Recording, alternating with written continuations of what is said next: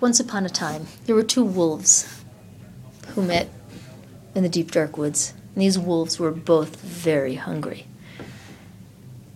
And even though this is not what wolves would usually do, each one of these wolves was determined it was going to eat the other wolf. And they circled each other for some time and tried to decide what the best tactic for attacking was. And at once they both pounced.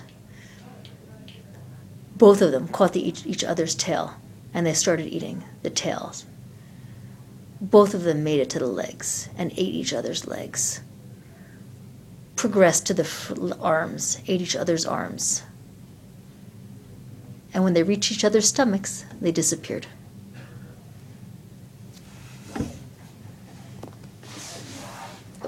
Yeah.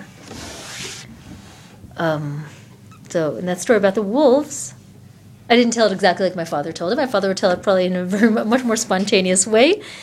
And he probably only told it to me out of his own volition, let's say 3 times.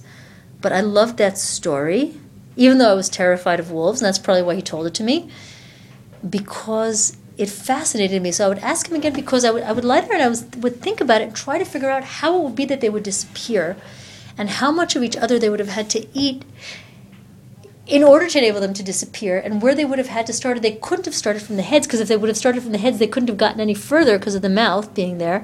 So they would have had to start from the tails.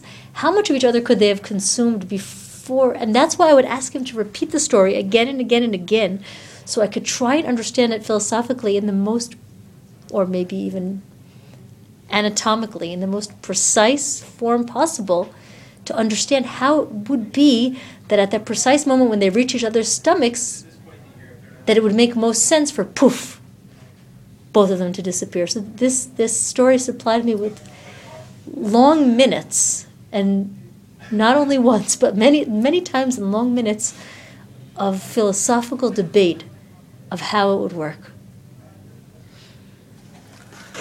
And the first time I heard it, I was probably about 5 years old, maybe 4.